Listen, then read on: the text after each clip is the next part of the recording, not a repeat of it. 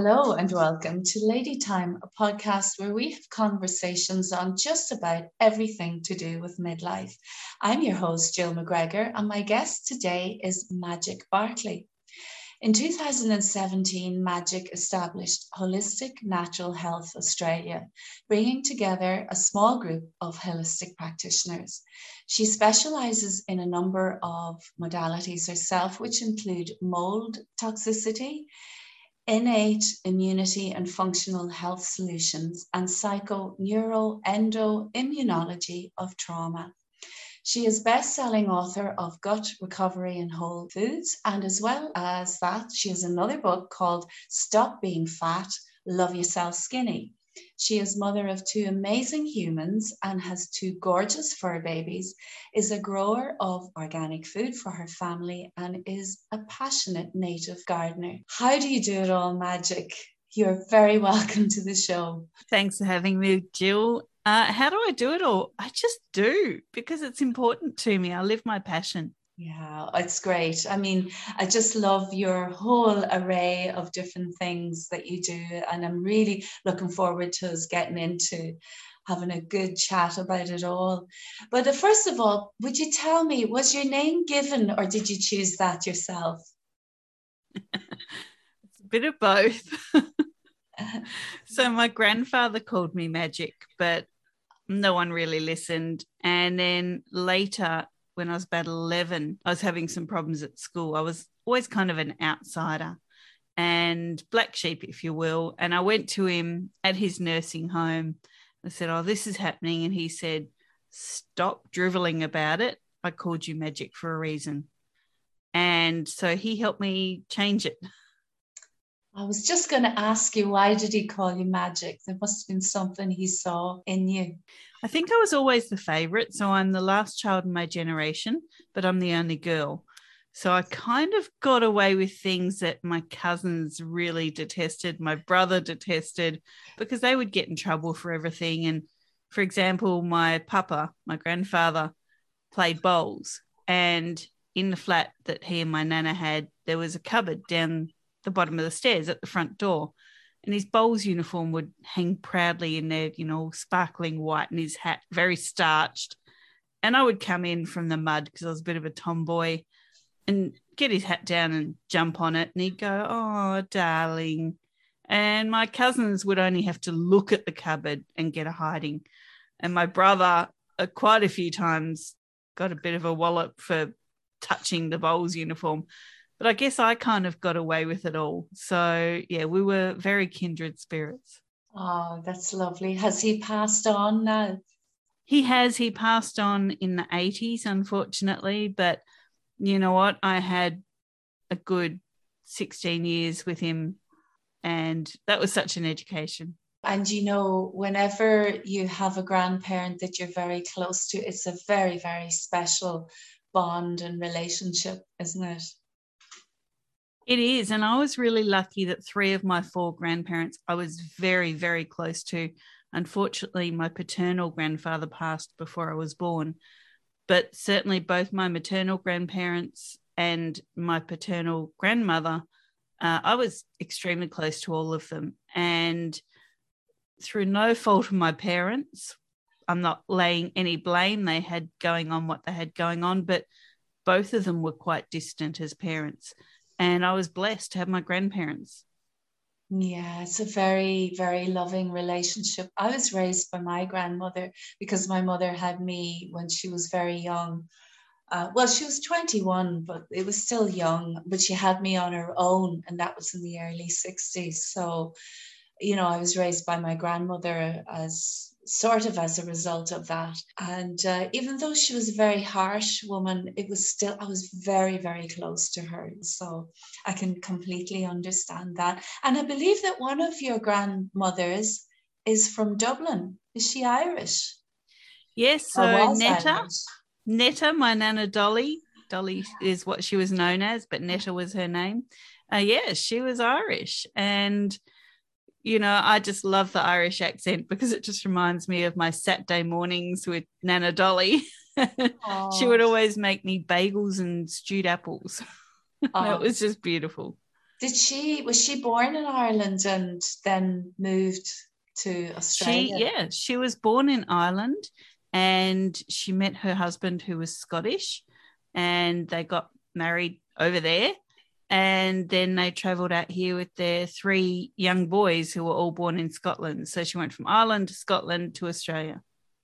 Yeah, there was quite a migration between, especially Donegal, which is further north in the country, over to Scotland, and also then over to the UK as well, into England. So anyway, Magic, it was lovely to sort of, get a little bit of put you in context there a little bit into Ireland, because I know that you had that connection. So normally we start with where you are, or how you got into midlife, how that journey was. But with you, it would be kind of putting the cart before the horse a bit, because I really want to start with how you got into the healing profession in the first place, because there were certain things that happened in your life that got you into it. So do you just want to take it away there and tell us a little bit about that? For sure. Well, the listeners probably need to know I had no life plan after 21. I did everything I could to write myself off. Coming from a family that was torn apart when I was very, very young, I didn't have good relationships built, and I didn't have a good relationship with self. In fact, that was the last thing on my mind. So I was drinking and going out and being around dangerous people and doing whatever I could, because as long as I was having fun, it didn't matter. So I got to my 21st birthday and literally spent a weekend somewhere in the world, I have no idea where, passed out completely, and just remember waking up 3 days later back in my home in Adelaide in South Australia at that point. And that was kind of how my life went. And I thought I was invincible. I had an eating disorder, but I was still alive. So, nothing's ever going to kill me. It'll never catch up. Well, fast forward 6 years later, and I've just had my first child. And I'm like, oh, I've gone from anorexic to morbidly obese, and now I have a baby. 2 years later, another child, even bigger, and now 2 babies. Great. I didn't have a plan for this. So my health started failing, and I started asking questions of my doctors, and they couldn't give me the right answers. Like, everything was either my fault or I was making it up. At one point, one of the doctors wrote on my file that I had Munchausen's. Well, I've just gone from 45 kilos to pregnant twice, and now I'm 144 kilos. So something's not right here. And I never really took what they said as gospel. So I started looking into my health. I got into fitness. I opened a gym. I lost a lot of weight. I actually lost half my body weight. And I thought, right, that's it. Holy grail. Now I'm happy with my body.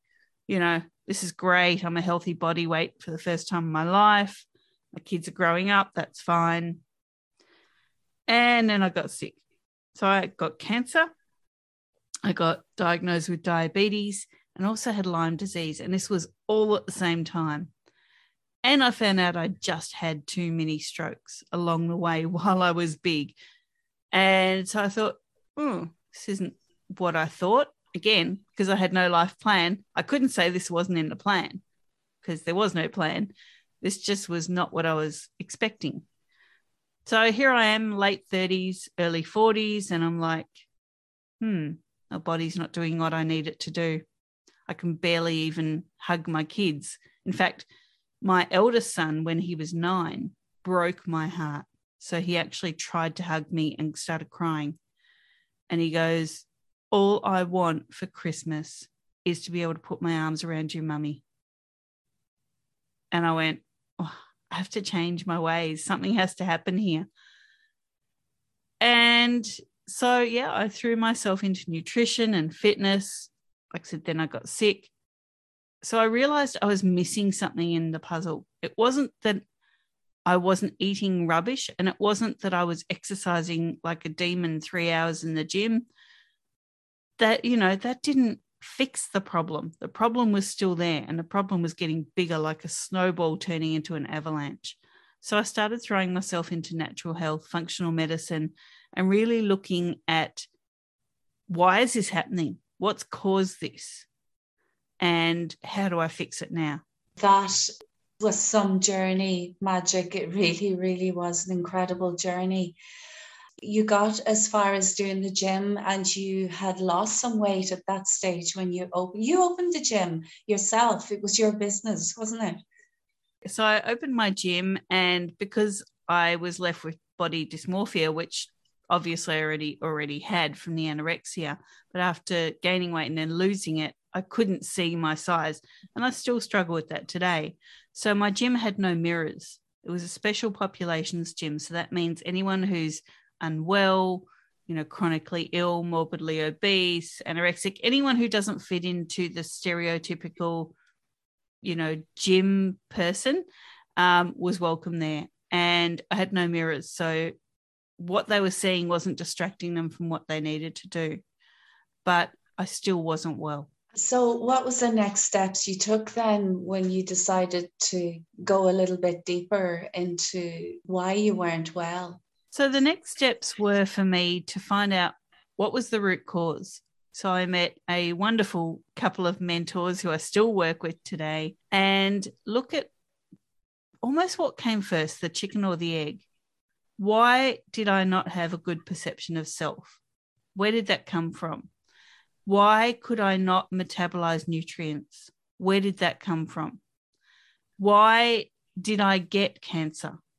Why did I form diabetes? Like, what was the root cause of all of this? And, unfortunately, the story of my health continues that once I was diagnosed with cancer, it was stage 4, so it had entered my lymph nodes. And I was going through divorce at the same time. And pretty much with my arm twisted behind my back, had to have the cancer removed by surgery, because otherwise I would have been seen as an unfit parent by ignoring mainstream-wise my health. So reluctantly, I had the surgery to try and save my kids through the divorce. And then I realized, hang on, that just cutting it out's not doing what I need it to do. Why was it there in the first place? What is a cancer? And why is this happening? So post-surgery, I developed more symptoms and more issues. And, I realized that medical mismanagement in the surgery, they'd created a structural issue in my neck. And from that, I now deal with stenosis and hypoxia. So the nerves and all the pathways in my neck crushed from the surgery. So I get very short of breath, I get nerve pain and, a lot of neck pain. So again, what came first, the chicken or the egg? Is it that my stenosis and my hypoxia now are the problem, or is it what caused the cancer in the first place? So that's what I look at now. What causes the problem? So through my mentors, as I said, I learned how to identify root cause. I learned how to work with the 5 types of immune systems. And here I am, midlife, and just turned 50 literally a couple of weeks ago, and I'm probably healthier now than I ever have been. But of course, you just get around one corner and there's another closed door in your face. Hello, menopause. My goodness. I would like you to backtrack a little bit before we go into what you did with menopause. You mentioned hypoxia and stenosis. Would you mind explaining what they are? Sure. So stenosis is a structural issue, and it's when the vertebrae are pushed too close together. So they're not in line as they should be. There's no nice gaps. And of course, through those gaps is where all your arteries, nerves, and veins have to travel. And, the human body is an amazing piece of machinery because it's designed to have those gaps. Well, on the right side of my neck, I don't have those gaps. So I have to every fortnight see my chiropractor, get everything put back into place, and just recreate those gaps that should naturally be there. So that's stenosis. What hypoxia is a lack of oxygen. So through all your circulatory system, that's your transporter of oxygen through your body. And because of the crushing in my neck, I don't get enough oxygen going through my bloodstream.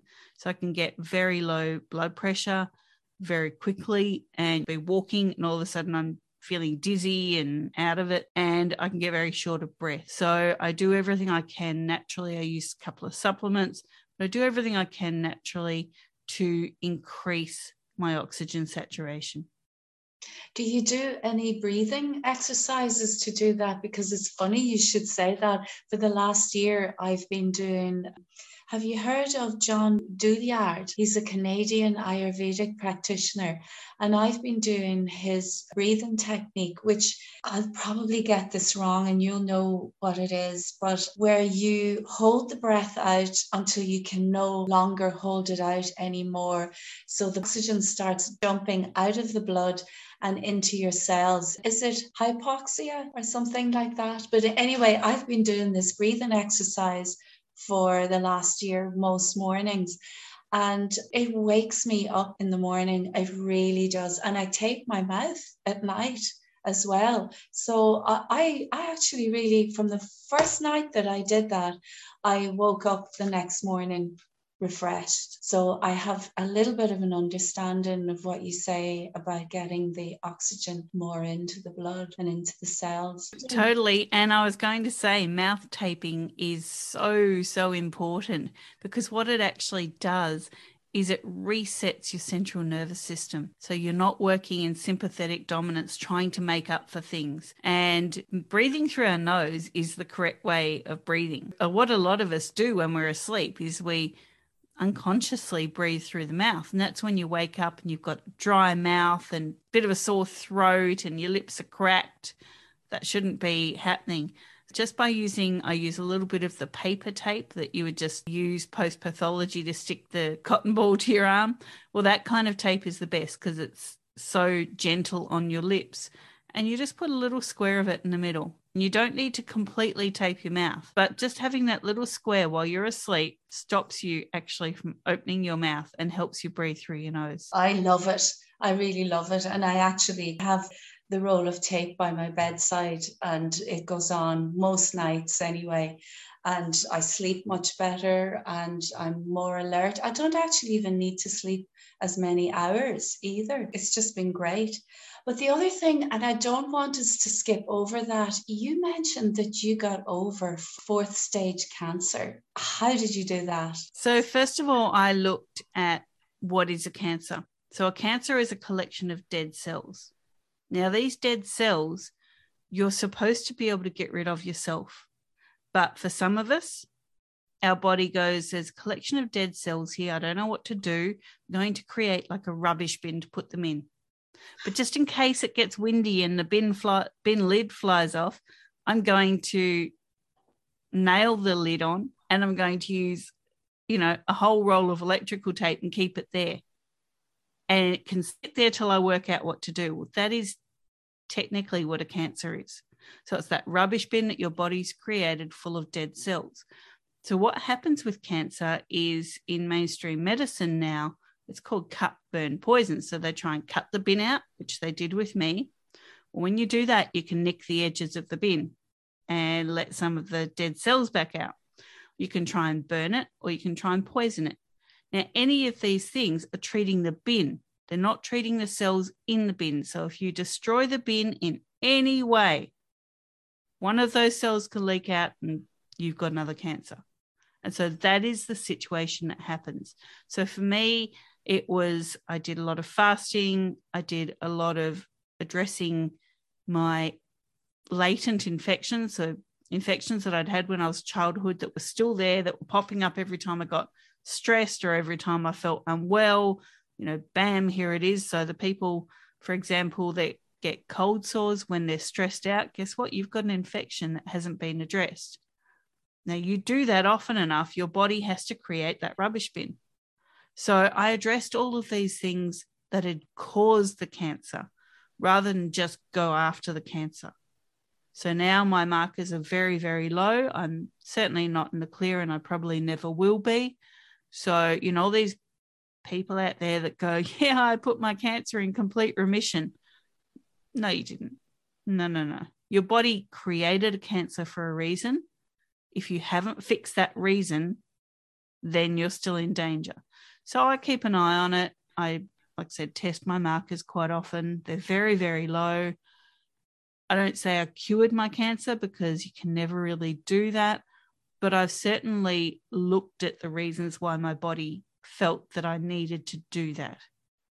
Unfortunately, yes, it was in my lymph nodes, and I lost a good chunk of the lymph nodes from my neck. And so that's now given me lymphedema. So now I have to manage that.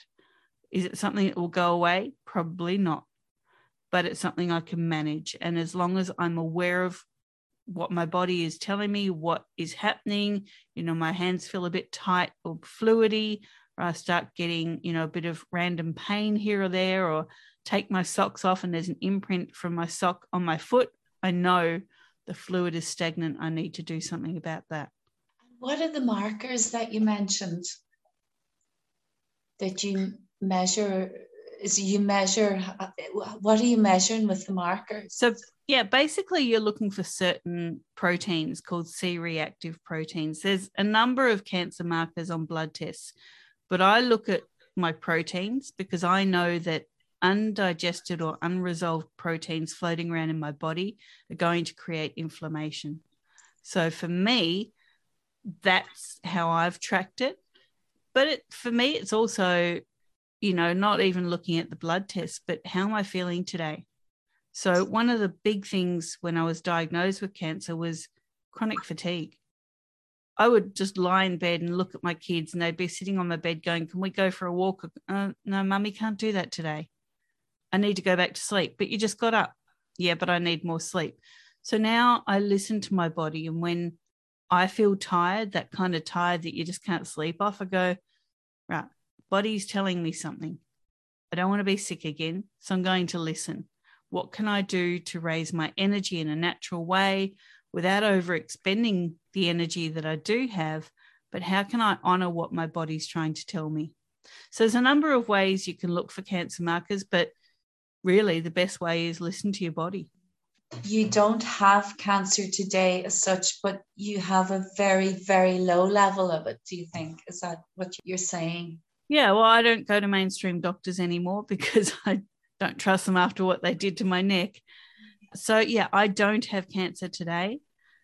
Whether there is a rubbish bin of cells or not in my body at this point in time, it's not causing me any problems. I'm not sticking my head in the sand because I listen to my body.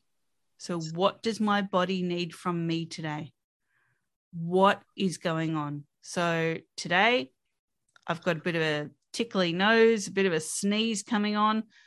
Am I going to say, well, it was 3 degrees Celsius here last night and I forgot to put the heater on? Is that why I've got a tickly nose? Is there dust in the air? Or do I need to put some nutrients in? So I've already been sucking back the essential oils in my water bottle. I've treated the nutrient issue here.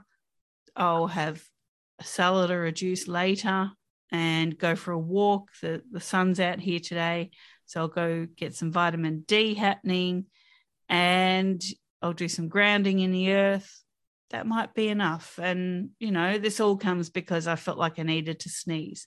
So it's really listening to what is your body saying at any point in time. Nothing happens without a reason. It's incredible what you say about listening to your body. I always noticed when things would happen in my body, but I continued that when I got into doing healing work myself for a time, even though I don't really do that so much anymore. I really could feel different things in my body, but you've really gone a step beyond, obviously, because you got sick and you were quite seriously ill as well at different points. It's as though you've really gone into almost down into the atoms and cells, looking into your body. I mean, even before we get to the menopause side of things as well, would you tell us about some of the things that you actually practice and how you work? There's 2 or 3 things that we mentioned, so you pick whichever one you like the best for us to talk about, because you've done so much magic. I think we need to get you back on again already at this stage. I'm thinking that. Definitely. So one of my mentors is Dr. Stuart Gillespie, and he teaches innate immunity and functional health solutions. So I met with him many years ago now and started doing his courses, and it made sense. Things that I really wanted to learn. And he was like, yes, we're talking about root cause and we're finding pathogens and we're doing this. And so that made a lot of sense. So I've been studying with him now for, I think, 4 years, and really throwing myself into the advanced immune system. So what immune type are you? Why are you that immune type? Why are you presenting as that? What is causing that? That is one area. I guess through that came my introduction to mold. So here in Australia, mold is a big problem, as it is worldwide, but we build houses here to become completely airtight, completely sterile. No one opens doors. There's no cracks in the walls to let air through. And, you know, we live in a country here in Australia that is very hot or it's very cold, or in one day could be both. So the heaters are on, the heaters are off. Air conditioners are on, air conditioners are off. Well, all these things create condensation, circulate stale air in the house. And of course, with our very siliconed windows that don't let any drafts in whatsoever, you've then got these, you know, airborne pathogens and this condensation building up in the home. And so that creates mold. Well, mold is the greatest survivor on Earth. So once there's a nuclear war and it's all said and done, there will be two things still here: cockroaches and mold. And so, you know, this is why mold is used in medicine. It's used in warfare. It is the great survivor. So, you know, long story short, I love looking at mold cases with people. They say, oh, I left the house, or I painted the house, I bleached the house. There's no problem. Yes, there is. The mold is still in you. So mold spores, you breathe it in, and your body is a lovely, warm, moist place. I really hate that word moist, but it applies. And guess what? Mold is in you. So I help people treat that. And the other thing I treat is the PNEI of trauma. So you mentioned it before, the psychoneuroendoimmunology of trauma. Coming from a childhood where things weren't great, I developed a lot of issues from my childhood. Now, we all say that, you know, oh, yeah, I had a traumatic childhood, but you actually did. And so the emotions that you form when you're young, or from any trauma, the emotions that you form, the things that your brain tells you, your limbic part of your brain, so the central part of your brain tells you, basically form a response. So you've got three areas of your brain. At the base, you've got your reptilian brain, which scans for danger. Anytime you walk into a room, it looks at, is something going to jump around that corner? Is the bookshelf going to fall on me? Is this going to happen? Like, it looks for danger around every corner. Well, once that's calm, your limbic brain takes over, and that looks at thought and emotion. And so when you're responding to trauma, the danger was in the past. Your limbic brain brings up the memory, and it could be through a smell, a word, a song, a phrase, a temperature. Anything could trigger it. And it then tells your reptilian brain, the body's in danger again. I just smelt baked bread, for example. And there's a trauma where something happened and you smelt baked bread. So it tells the reptilian brain that the body's in danger. So then that sets off a slurry of things.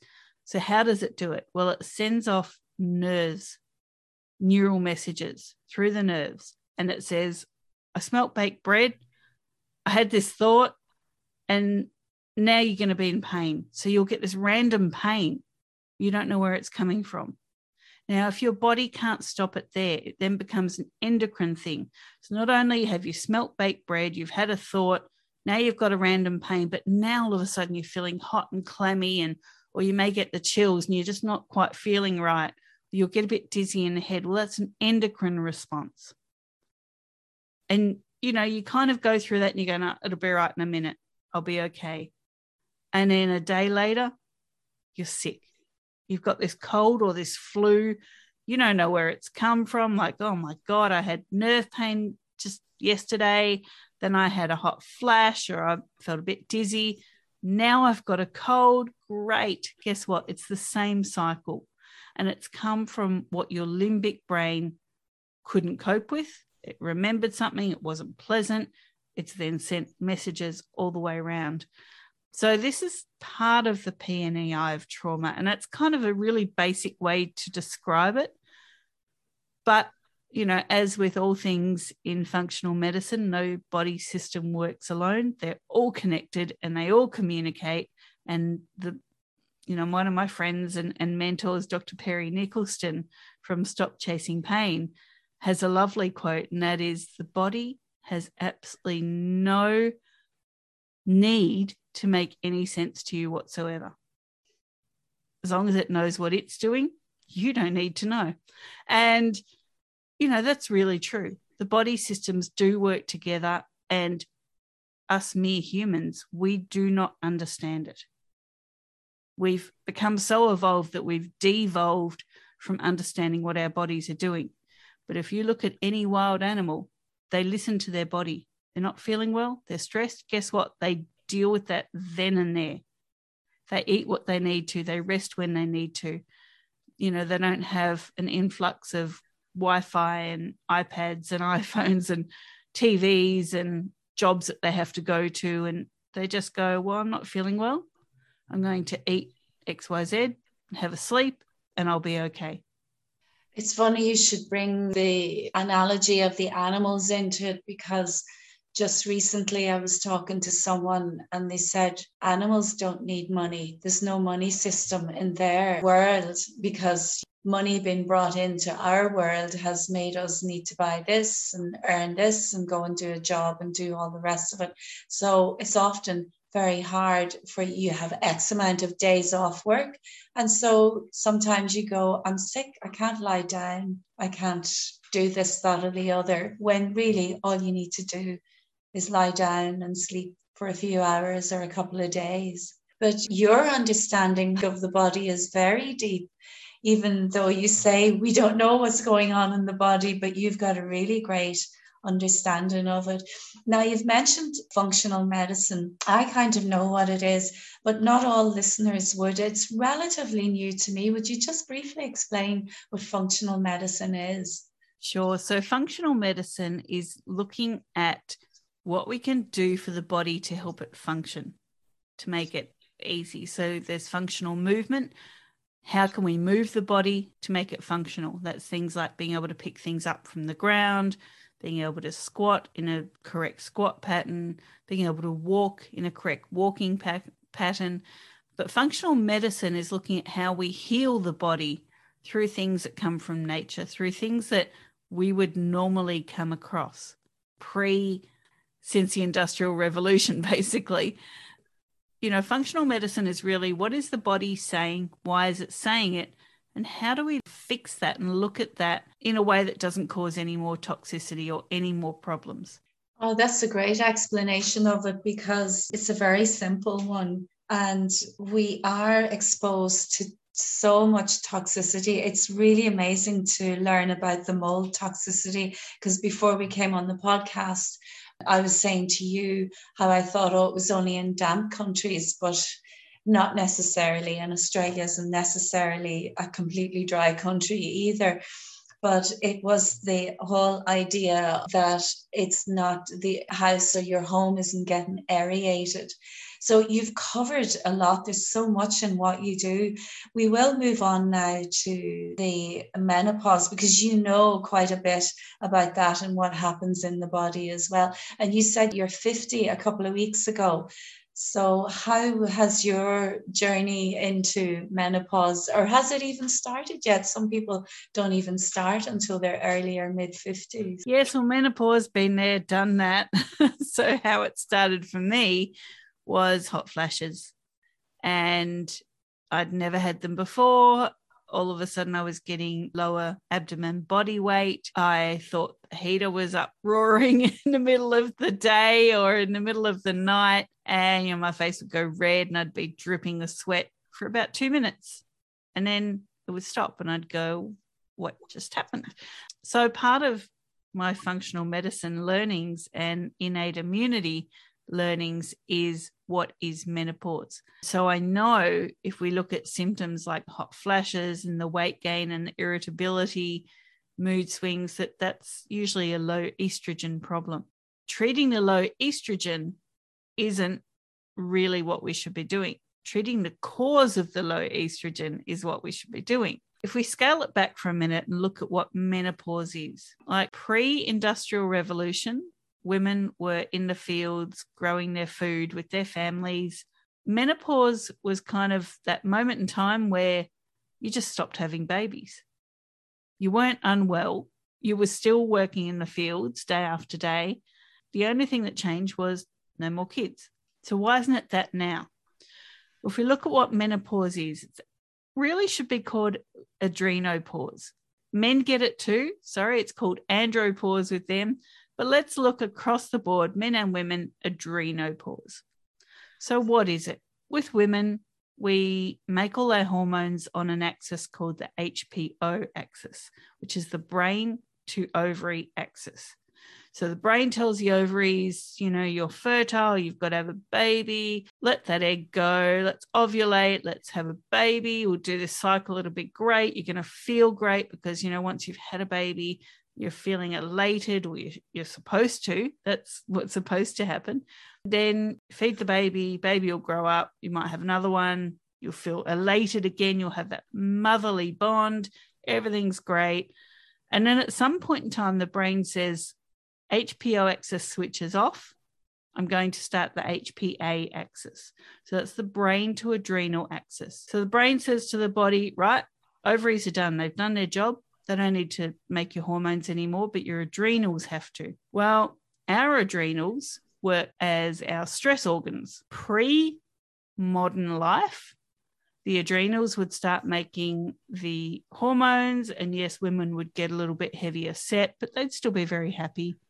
No issues, no hot flashes, nothing. Like I said, they just stopped having babies. Well, nowadays, what happens is we get that extreme weight gain, we get the hot flashes, we get irritability, we get headaches, we get a number of symptoms because we're already in a stressed state. So our adrenals are already working really hard. Now, all of a sudden, the brain is talking to the adrenals going, now you have to make the hormones. Well, we make the hormones from fat. So this is why we get the lower body fat. You create a fat situation so that you can make your adrenal hormones from there. This is what it basically is. It's adrenopause.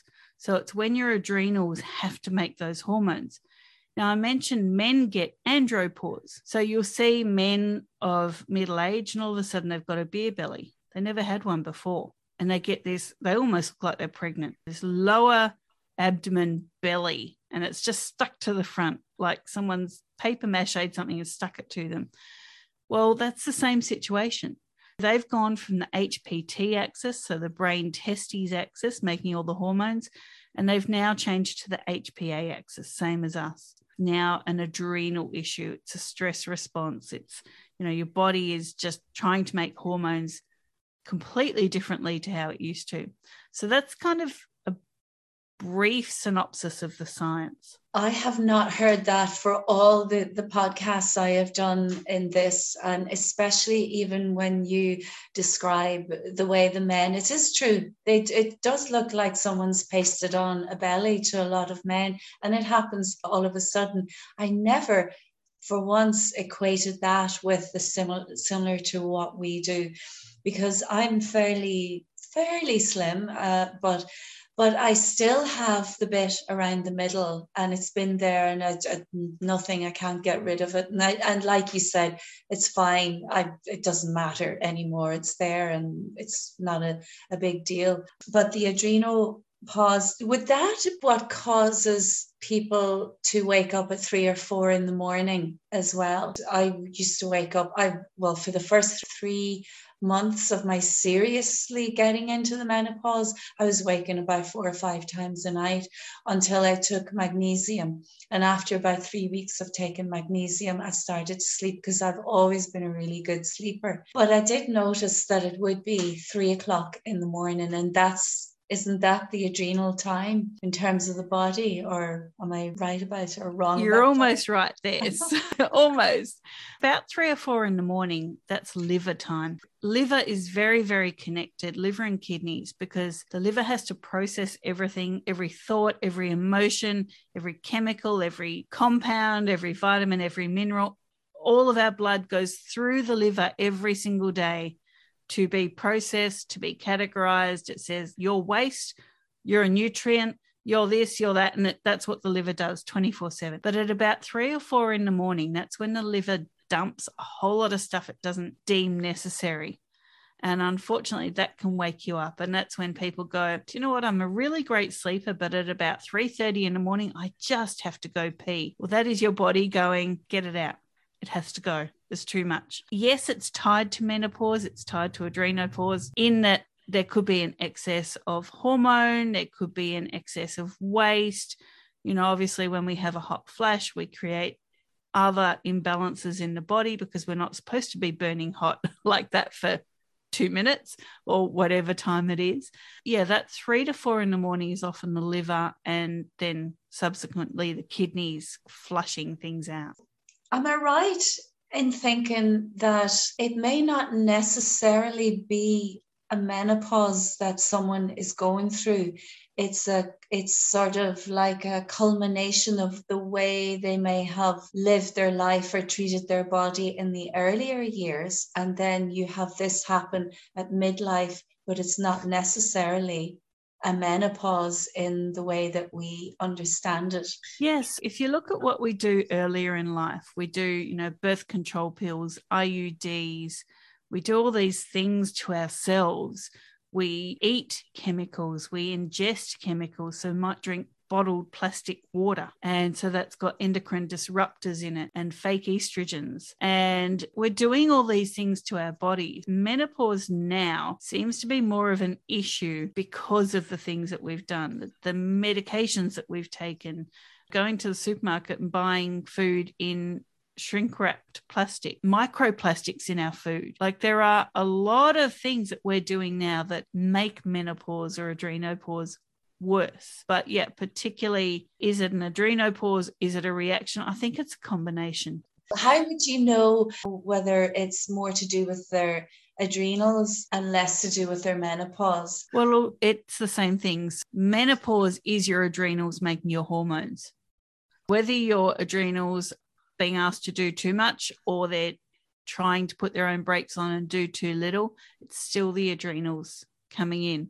Every protocol is different for every single person, but some things that you can do to make the switch in life a little more easier is reduce your toxicity. Really look at what you're putting into your body, and that's just not what you're eating or drinking, that's what you're thinking.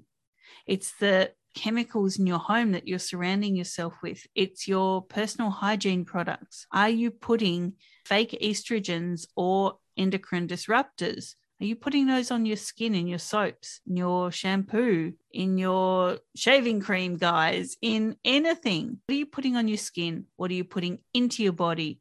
What are you thinking? What are you breathing in? These are things that we can do immediately to make the ride just that little bit easier. It won't stop the roller coaster, but it'll make the ups and downs on the roller coaster flatten out a little bit. Really, what are you doing? Are you doing a detox for 2 hours before you go to bed of all blue light so that you can actually sleep? Are you going for a walk in the early morning sun, the first few hours of the sunrise, so that your bacteria in your gut can make serotonin so that you can make melatonin to help you sleep? What are you doing? Or are you just, you get up, it's dark, you get in the car, you go to work, you eat food that you bought somewhere, you drink coffee through, a takeaway coffee cup through the plastic lid, and it's heated, so it's releasing more endocrine disruptors. Do you then drink your bottled water? Are you, walking around a city in your lunch break, or are you stuck under fluorescent light, no windows open? Maybe you're in a tall building, you can't open the windows, and you get back in your car and you go home and now it's dark, and then you sit there watching TV and looking at your iPad till you go to bed. Or are you getting up, going for a walk at some point in the morning, opening the windows, no matter what the temperature is, using plants or essential oils in your home? Are you able to eat fresh food? Is what you're eating not coming from plastic? You're not drinking tap water either. You're drinking filtered minerals in the filtered water. Are you going, wow, I just had a really stressful thought. That's okay. I'll let that go. Now think of something really happy. And are you turning off all your appliances, your media appliances rather, before you go to bed to let your brain calm down so your adrenals are not thinking you are in danger? So this is kind of what we can do. And it's not going necessarily from one to the other because, they're at opposite ends of the spectrum. But what can you do each day to start doing that? Can you drink water from a glass bottle? Can you take a keep cup to work with you and drink your coffee from that? What can I do today to reduce my footprint? So our adrenals basically work to keep us alive, to keep us safe. They are absolutely amazing tips and so practical and so simple to do. I am a real devil for my computer late at night and then going to bed, even though I sleep well, but maybe I'm not sleeping as well as I could. And a lot of people are on devices at the moment. So it's very good advice to kind of get off it, or if you can, to maybe even buy blue light glasses to at least stop that aspect of it getting into your eyes. But I know that every woman and every man is different in how you might treat them. And I'm sure you don't agree with taking even natural hormones to balance the system. Would you be more along the lines of foods that you would eat to help you along, or would you use supplements or anything like that? Sometimes I would recommend supplements. Sometimes, yes, I would recommend even natural sources of hormones. It depends on the person, but there's little things that you can do. Women, for example, women with hot flashes. What I want you to do is increase your fats. The first thing you can do is increase your fats because you're making hormones from your fat. A really good fat to have would be avocado. So if we're looking at an avocado, it takes 9 months to go from flower to fruit. Now, if you cut an avocado open, it looks like a womb with the baby being the seed. This isn't by accident. So the fats in avocado are a natural balancer of your estrogen. They will raise your estrogen. There's one tip for you. For guys, figs are the way to go. So if you look at a fig, never grows alone. It usually grows in pairs. Well, what does that remind you of? Now, I'm going to say this, and I guarantee any men listening are clutching their private parts as I say it.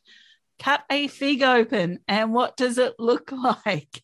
You are actually going to raise your testosterone when you're eating figs. So there's a little tip that nature provides. Think of what it looks like. It's called the doctrine of signatures.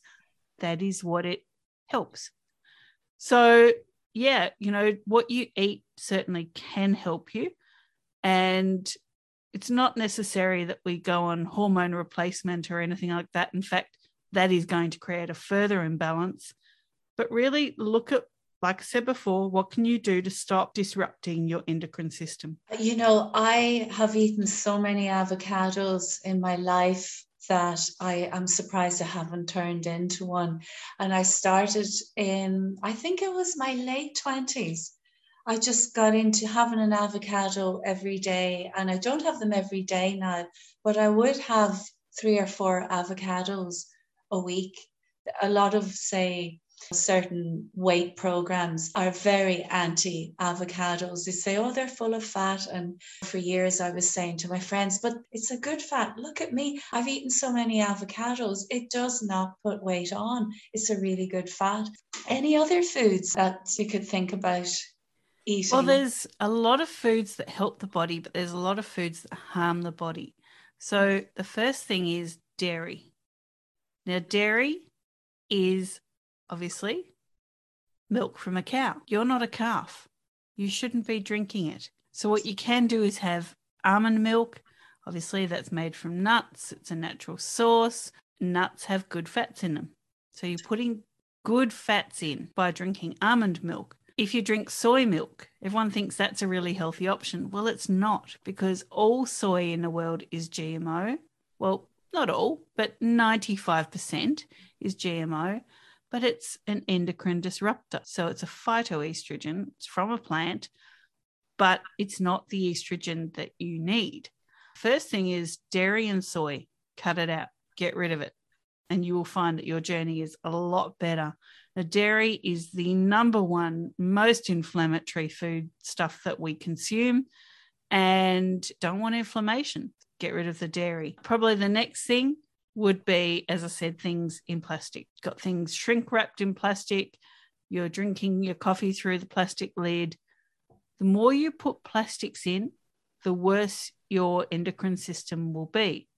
And if we look at birth control pills, so I know we're talking menopause, but birth control when it first started was made from plastic. Why do we think it's a good idea now? It's not made from plastic now.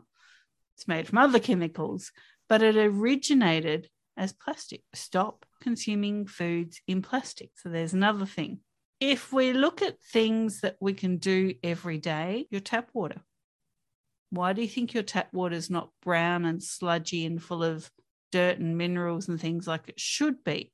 If you go to a creek, you'll have the clear running water, but you'll see that there's a bit of brown sludge in it as well, because it kicks up some of the riverbed or the creek bed.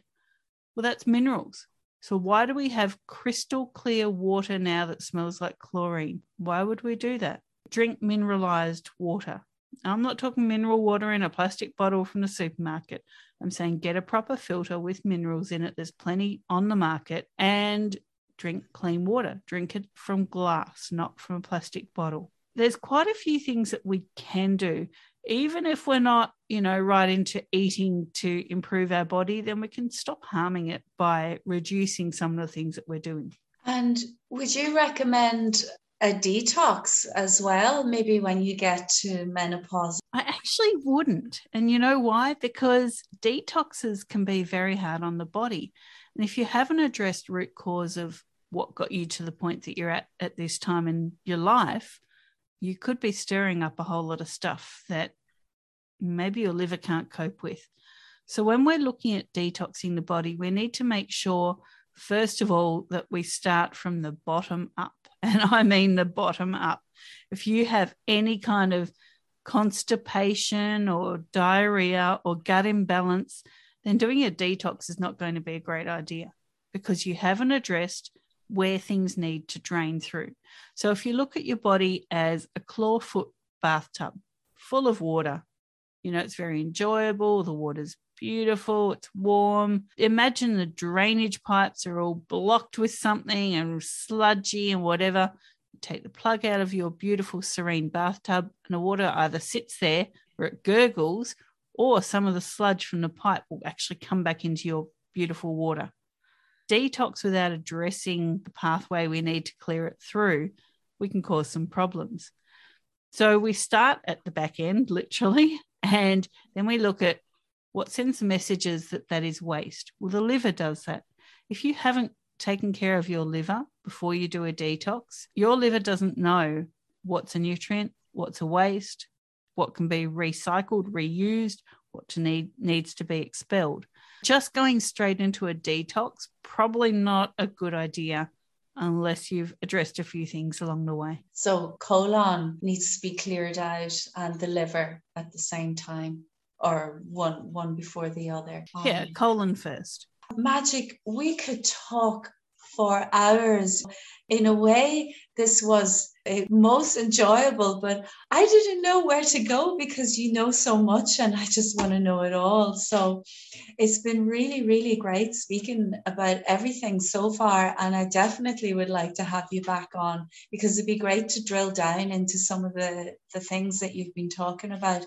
And your knowledge is very, very deep on the body and things, everything to do with it, and especially about how to feed it and how to basically how to manage your body, because it is a biological system that needs to be managed well and continually managed at that.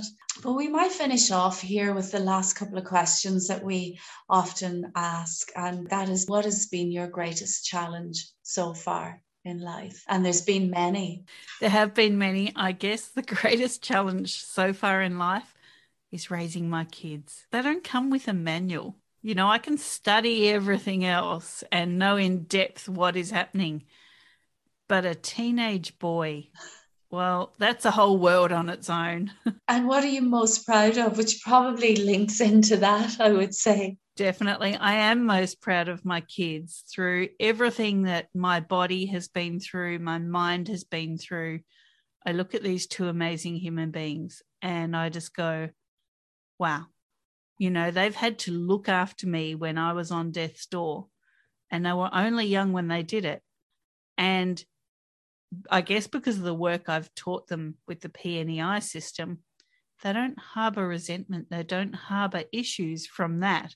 It's like, well, you got sick, you couldn't look after yourself, so we jumped in. And it doesn't mean anything to us, and it doesn't mean anything about us. It is just what it is. So I look at them and I just go, well, they've done pretty well. I'm pretty proud of them. In a way, adversity does make a person better, and building resilience as well. So the kids were building resilience through all of that, and actually how to look after someone and care for someone as well. And sometimes this just happens in life and there's not much you can do about it. But that's amazing. Gosh, I'd love to meet your boys. They sound amazing, like amazing young men. What do you value most in life? What I value most in life is life. You know, there's been plenty of points in my life that it nearly wasn't. And so every day that I wake up, I know this sounds corny, listeners, but every day I wake up, I go, oh, cool. I get another shot at it. And it doesn't matter what happens. And, you know, not every day is peaches and cream. It's really not. I have to say, there are days when I'm not a person that you want to be around. But do you know what? At least I had another chance to have another go.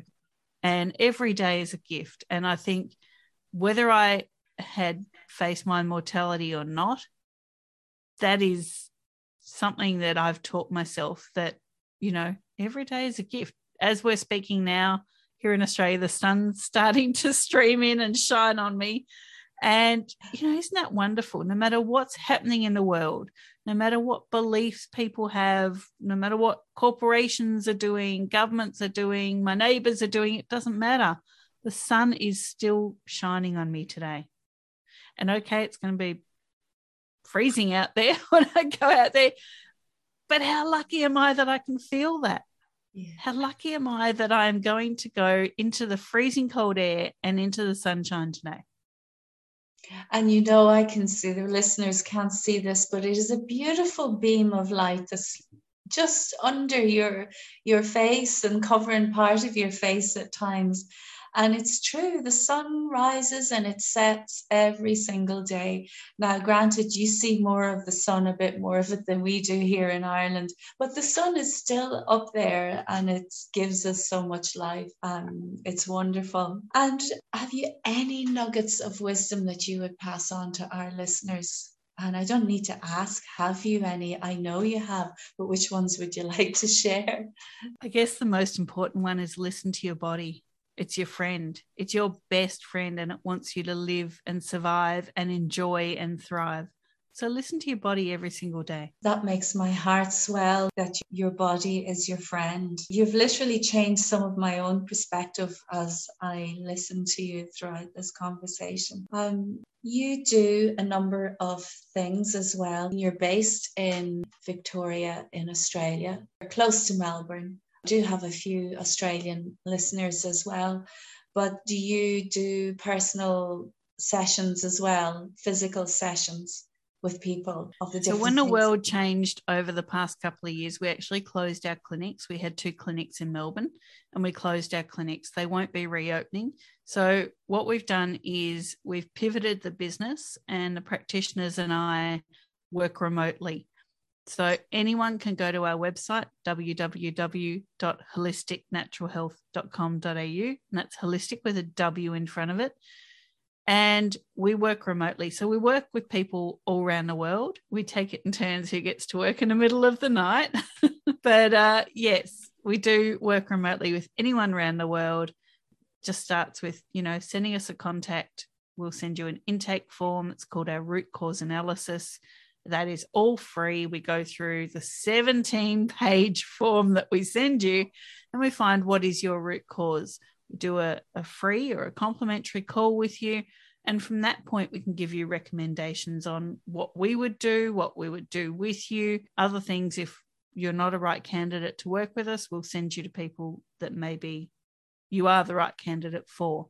So everything ethically and sustainably and holistically. So anyone listening to this anywhere in the world can actually contact you. Put all of this in with the episode notes. Magic. It has been magic talking to you. To be a bit corny, but it really has. I have learned so much from you today. So thank you so much. And I definitely would like you to come back on again. And I'm sure my co-host Carol would like to interview you as well about a couple of things, because you do a lot and we could both cover a couple more conversations with you. It'd be so great. Thank you so much. Thank you for listening to Lady Time. I hope you enjoyed it and found it useful and helpful as much as I did myself. Please do share it with your friends and your family and on your social media, and subscribe to Lady Time. You'll find us on Facebook. If you search for Lady Time Podcast, you'll see all of our links there and everything that we're up to. Until our next episode, bye for now.